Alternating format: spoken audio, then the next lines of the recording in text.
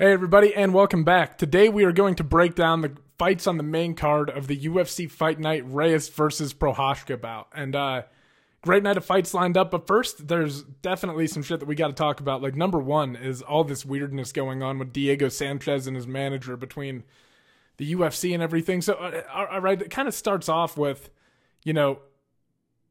I see this tweet that gets posted where Joshua Fabia, first off, Diego Sanchez is in a room with all the UFC commentators, right? Like maybe Alec, I don't know. And I know Paul Felder's there because he speaks up and he's kind of like, what the fuck are you talking about? But after Diego Sanchez is done talking and answering questions with the commentators and everything, his manager, this Joshua Fabia guy, steps in and starts basically telling the UFC commentary team how to do their job and that they need to do a better job of representing Diego when they're talking about him and that they're not giving him a fair shake and all this stuff. And Paul Felder goes, I don't know what the fuck you're talking about, man. So that's the first video I saw that got released. And then maybe I got the news in a different order, but soon after that, you find out that Diego Sanchez has been cut by the UFC and his planned bout against Cowboy Cerrone on May 8th is off, right? And he's cut from the roster, done. And you're like, all right, something had to have fucking happened here. And this Fabia guy, man, he keeps like releasing info as if it's going to be a good thing for Diego Sanchez. And it's not. It's just not. It looks terrible. This guy has like Michael Bisping said he has no self-awareness, and he's 100% correct. This guy just seems like he has no idea what's going on, right? So he releases a video that I think in his mind is going to make it all better and flip the fans over to Diego's side and be like, oh, the UFC's fucking him over. Turns out they have this phone call. It's like 7 minutes long. And Sean Shelby, the UFC matchmaker, calls Joshua Fabia with Hunter Campbell, the head UFC lawyer, on the line, right? And Hunter Campbell has a conversation with Fabia, and he basically says, hey, I'm getting a text message from someone in our medical staff or whatever that says that you came in looking for a complete and detailed medical record of, like, every single thing that's happened to Diego Sanchez over his career. And for us, that sets off a red flag because you're kind of indicating to us that maybe there's an issue that he has to get looked at and he needs to go in and there's some confusion and stuff. This guy, Fabia, starts talking about how he has to meet some sort of deadlines. But the reason that he provided with the medical staff for wanting the paperwork or whatever was the long-term health effects on Diego Sanchez's career. You're gonna if you're saying that the reason that you need the shit is to meet these deadlines because people are asking for stuff and you're preparing for Diego's career afterwards and you just want medical, why would you say to study the long-term health effects on it? That's gonna make it sound like something is wrong with Diego, right? And then he's also sitting on there talking about how he's having problems with rips and stuff and breaks in his hands, and he's dealing with a hip problem currently, but at the same time he's saying Diego's okay to fight, and Hunter Campbell's like, I'm gonna need written confirmation from you to tell me that everything is okay with Diego Sanchez. And if not, I mean, we're going to have to pull him and cut. Like, this is it. You know what I mean? If you're concerned about it was just such a foolish move on Joshua Fabia's end. And I think that he thought he was going to win the public over. And it was just so stupid. Like, if the reason that you're trying to gather that in, first off, you're this guy's manager. You should know where to get this type of information from, right? And the guy just seems like he's floating through things cluelessly. Like, Hunter Campbell is like, you don't even get that from us. That's all kept with the commission. You have to go through someone there. So he fucked up in how he went about trying to get them. And he just made it. He cast Diego Sanchez in this, like, and guys, just being honest, if you're the UFC brass, right? Like, if you're the head decision makers there or whatever, and you're looking at Diego Sanchez, you know that Diego's a little bit weird, right? Like, he's a little bit off. He's the season 1 tough now. He's doing all this weird fucking Yoda. I mean, he's just a yoga shit. He's a different dude, man. He's a little bit different. And there's nothing wrong with that. But when you get somebody like this who it seems like is taking advantage of him, I mean, damn, man, I don't know. You got to be worried about Diego in this situation. And to me, on that phone call, it to me felt genuinely as if the UFC was just concerned for the health and well-being of Diego Sanchez. Diego Sanchez tweeted, free at last. I don't know about that, dog. You got to deal with this Fabia dude. You might be free when you get rid of this guy, right? It's just a shame because, like, Diego Sanchez is one of the, like, OGs in the sport, and he is a legend, and he does have a great reputation, and he's given us some of the greatest moments in MMA history.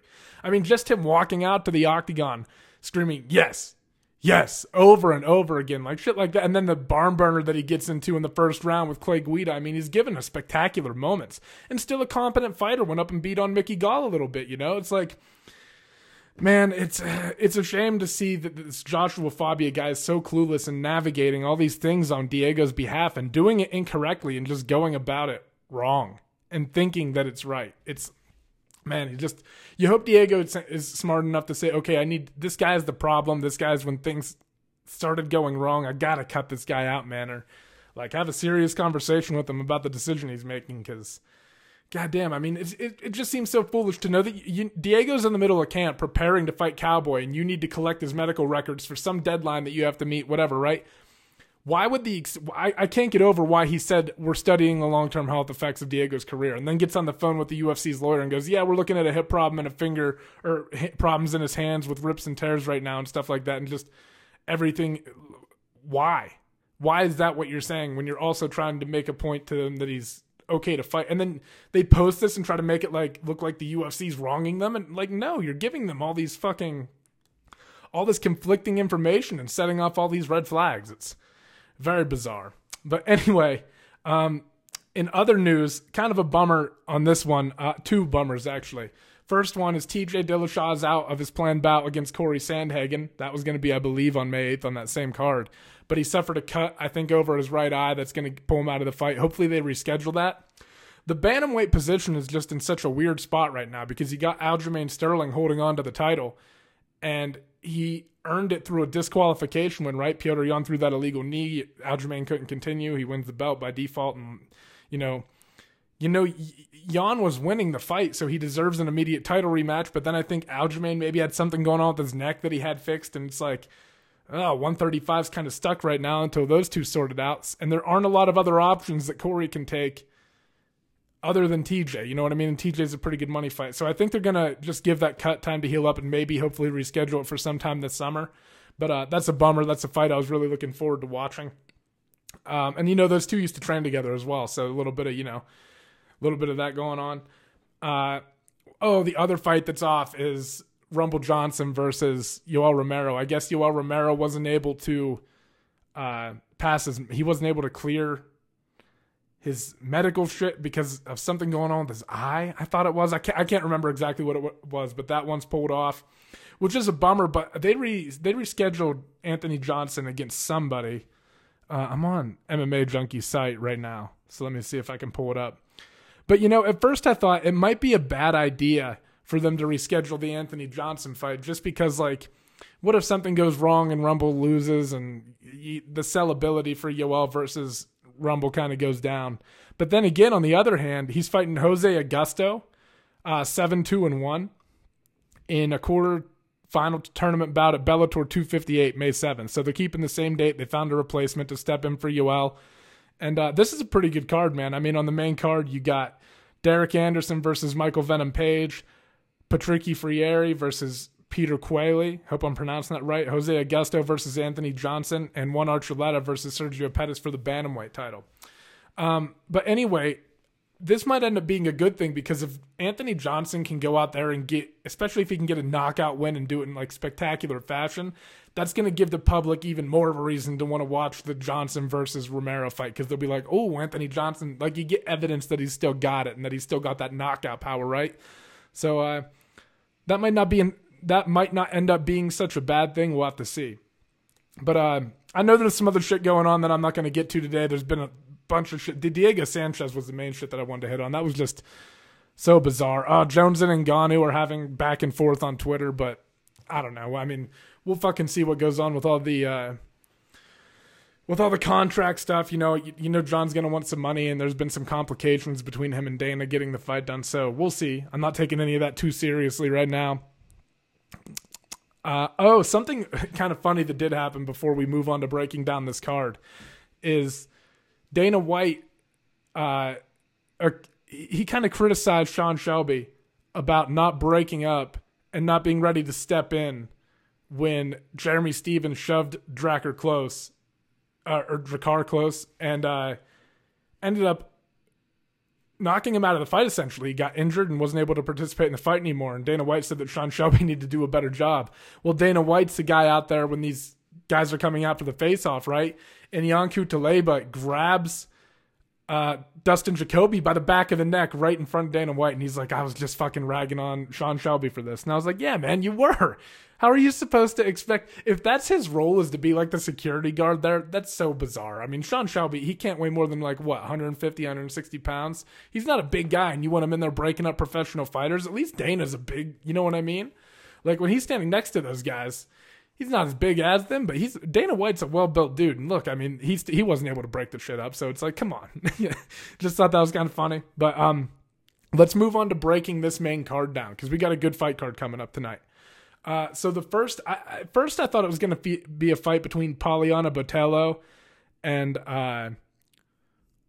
Luana Carolina, but it looks like that got bumped down to the prelims, and there's only 5 fights on the main card now. For that one, I was going to pick Poliana, just because I feel like Botelho had an advantage in that Carolina kind of fights a little bit upright, leaves her chin hanging in the air, and man, Botelho throws with some serious power. And when she switches off, she has a great kick to the body. And I think that her forward pressure would have just given somebody who likes to stand upright a little bit of problems, right? But anyway, it looks like the first fight on the main card is going to be between 2 bantamweights. Number 12 ranked Merab Dvalishvili and number 13 ranked Cody Stamann. Now, Merab is one of those guys who is just known for his gas tank, man. He's able to put it on you, and he's just able to keep coming and coming and coming, and he just puts a ferocious pace on you that you can't keep up with, and he ends up breaking people in that way, right? The interesting part about this fight is that he's going up against a guy in Cody Stamann who has some wrestling experience. And usually, in order for Merab to win a fight, he has to be finding success in that department. It's not that he's an inadequate striker. He throws a lot of spinning stuff. He's knocked people out with it before. He does have power in his right hand. But he needs to, in my opinion, have his complete game going when he looks his best, right? And that involves mixing in takedowns.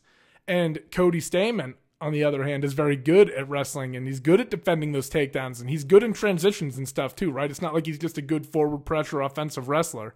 He's pretty good at scrambles and stuff.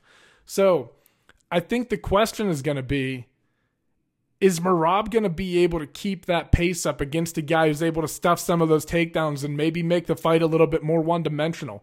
Because Cody Stamann's a guy who can box pretty well, right? I think Merab has a little bit... They've got 2 different styles, right? Like, Cody Stamann will kind of sit down on stuff, wait for you to come in, and he'll unload a little bit of power. Merab's always, moving, always moving his hands up and down and throwing these, I don't know if you want to even call him feints, but he's got, a kind of herky-jerky, just, forward pressure offensive style that he implements, right? And if he's not able to get the wrestling going, I'm wondering if some combinations are going to open up for Cody Stamann. This, in my opinion, is one of the hardest fights of the night to pick. I think in my heart, Merab will win just because I think he's going to put a pace on Cody Stamann that Cody just won't be able to keep up with. And it won't be necessarily a case of Cody not looking good or Cody not being able to find success. It'll just be a case of Merab just never stopping, right? Never stopping, coming forward and controlling the octagon and everything. On the flip side of this, though, guys, Cody Stamann has fought Jimmy Rivera, right? And he's a guy who was able to, I think, kind of shut Cody down because Jimmy Rivera was doing really well countering. Whereas I don't think Merab is much of a counterer, right? So I think that when Merab's coming in with these things, I think that there are going to be openings there for Cody to land shots on him. It's not like Merab hasn't been hit before, right? I think the odds are kind of swayed in this one. I think they should be leaning a little bit more. I mean, I think Merab should be the favorite, but he's a minus 250. I think Cody Stamann's worth a little bit of money tonight. I mean, I just think it's, like I said, I think Merab probably gets it done. I think he'll just keep a pace on Cody, and Cody won't be able to keep up with the volume. But Cody can also land. And if Cody starts taking control of the boxing exchanges and landing cleaner combos in the pocket when Merab comes into range, and if he's able to stuff a couple takedowns and keep Merab from mixing things up, if he turns this into a one-dimensional fight and it takes place in the pocket, Cody Stamann has power in his hands and he's a good boxer. And he's really big for the weight class too, so there's a good possibility that he's going to be able to move Merab backwards a little bit in there, a little bit more than Merab is used to fighting some of these smaller guys, right? I think Merab gets it done, but don't sleep on Cody Stamann, and don't be surprised if he wins this fight. Don't be surprised if If Merab looks good early, maybe, and Cody starts stuffing some takedowns, and he starts applying the pressure on Merab, I think Cody Stamann has a great chance to win this fight. I think the odds should be a little bit closer to even, but I'm going to take Merab by decision. Do think it's a really close fight, though. Really, I don't think the odds are accurate on that one. Next, we have a middleweight bout between Sean Strickland and Krzysztof Jotko. And Sean Strickland, man, is one of those guys who, if you just like watch him fight, he doesn't really look like he should be as good as he is, right? He's got a kind of upright stance. He's kind of heavy on his feet, but he kind of like slides off and like punches with his shoulders and stuff, right? Like he kind of uses a lot of his upper body as the momentum to generate power behind his shots. The problem is that he's really fucking accurate, and his striking is pretty fucking clean.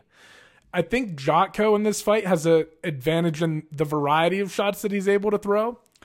But I think the thing that's going to really hurt Krzysztof Jotko in this fight, guys, is that Jotko utilizes a lot of movement. And Strickland doesn't. He just kind of like follows you around. He's much more willing to, like I said, he's a little more flat-footed. He's much more willing to stand there and trade with you. So I think when Jotko enters into striking range, Strickland's going to be able to capitalize on that. And talking about the movement of Jotko, I think as the fight starts to wear on, the slow kind of steady pace of Strickland will start to take over. And Jotko's, and you've seen some of Jotko's fight if you go back and watch him, guys. In the second and third round, he starts slowing down a little bit.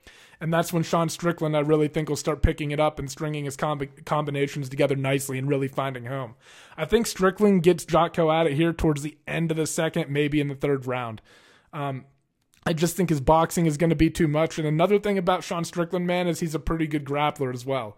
Got an underrated ground game. He prefers to stand up and bang, but he's a brown belt on the ground, man, and he's crafty down there as well. So it's like he's pretty competent anywhere this goes, and I think he's going to have an advantage in the striking department. I also just think when he lands, his shots are going to have a little bit more significance, right, than Jotko's.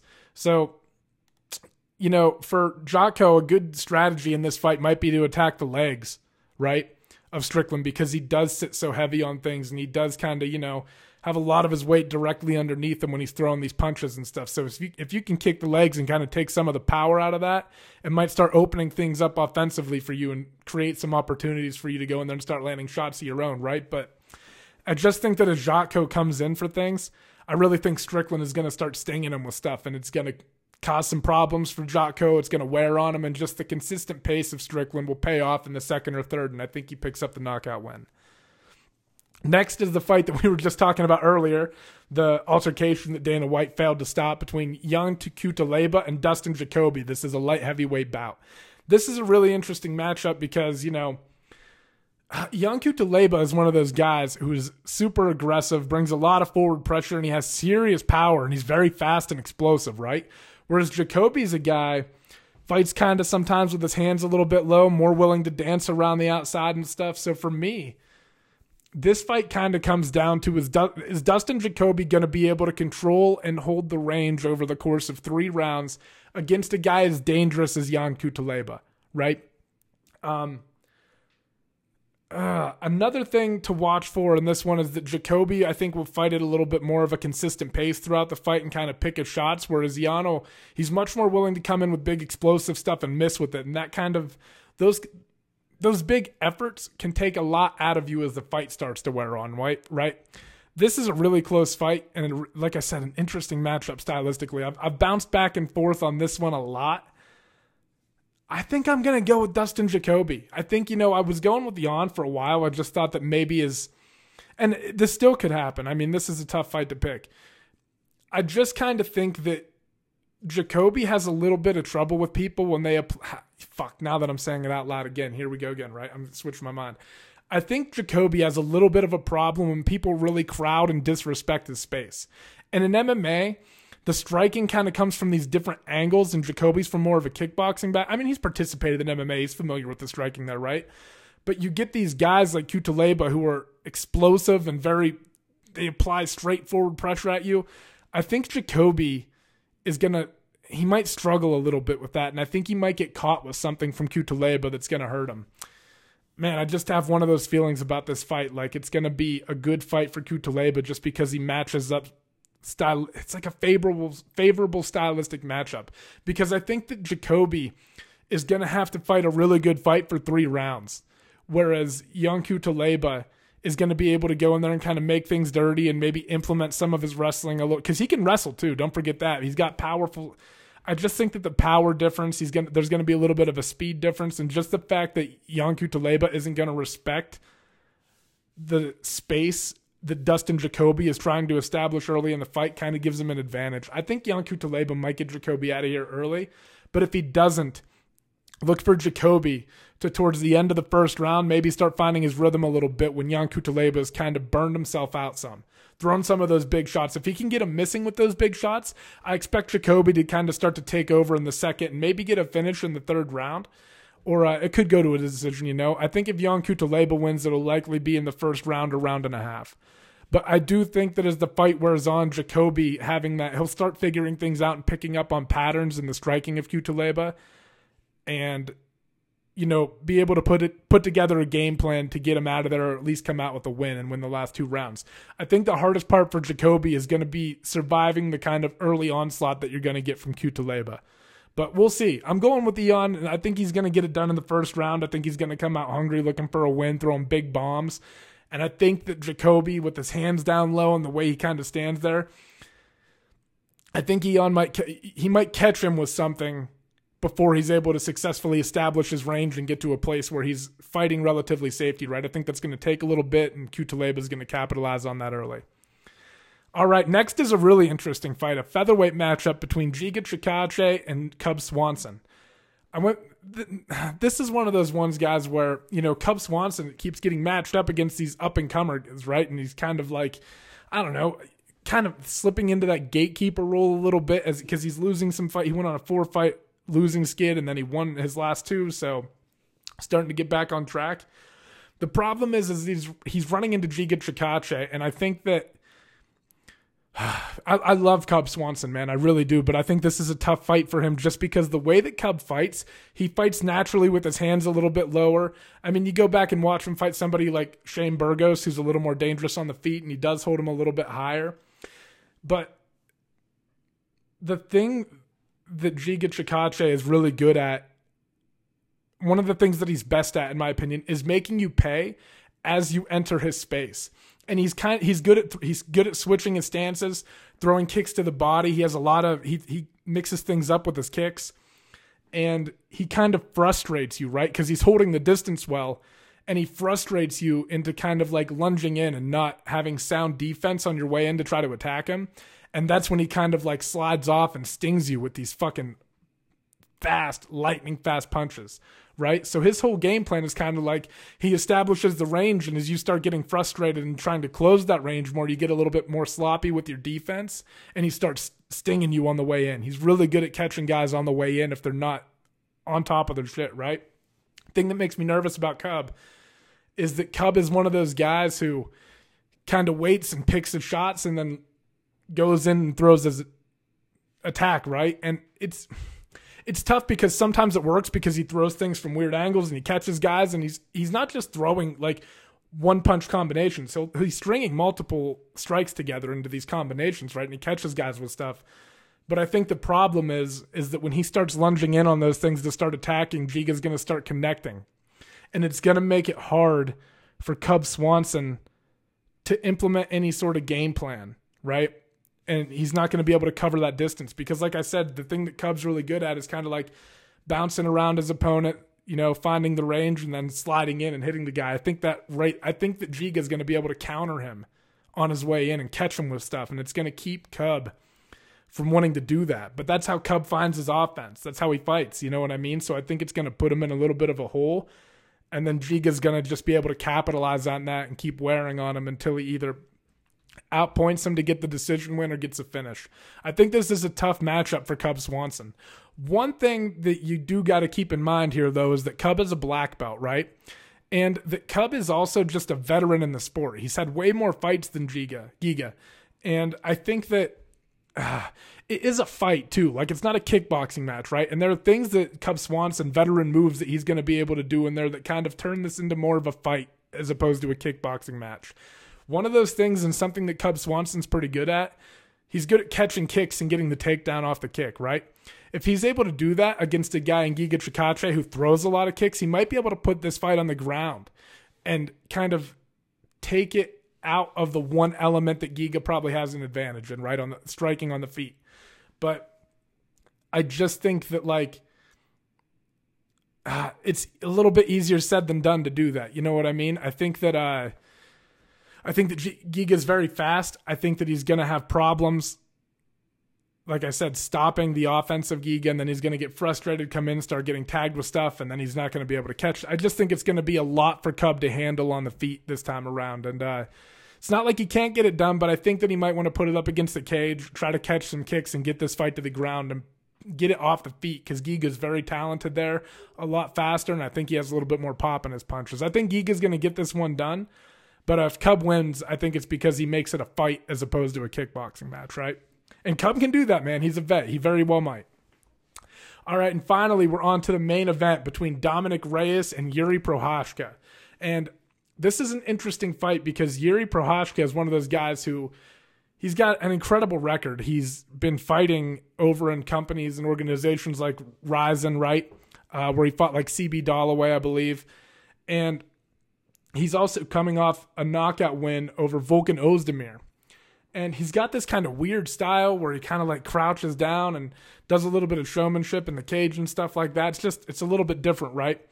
And Dominic Reyes, on the other hand, is a guy who's young but has fought for the UFC title twice now, right? Once against John Jones, where he lost a decision, and once against Jan Blachowicz, where he won by knockout. So you've got a guy in Dominic Reyes who not only has fought in the UFC for a little bit longer, but he's also fought against like the UFC's top flight competition already, whereas Yuri Prochazka is coming from an organization where he's just not going to have faced the level of competition that Dominic Reyes has. Volkan Ozdemir is a good win, but Ozdemir was able to hurt him in that fight a couple times. I think that this matchup and the fact that it's 5 rounds kind of puts things in favor of Dominic Reyes, just because he's been there, done that with the big spot, the big main event. He knows what it feels like to go 5 rounds if he has to, and I just don't know that Yuri does. And if he's knocked so many guys out in the first round, that if he's not able to escape the first, if this fight goes into the first, second, third rounds, is Yuri going to keep up as we start getting into rounds 2, 3, 4, and 5? I don't know. I think Reyes is going to have an advantage there.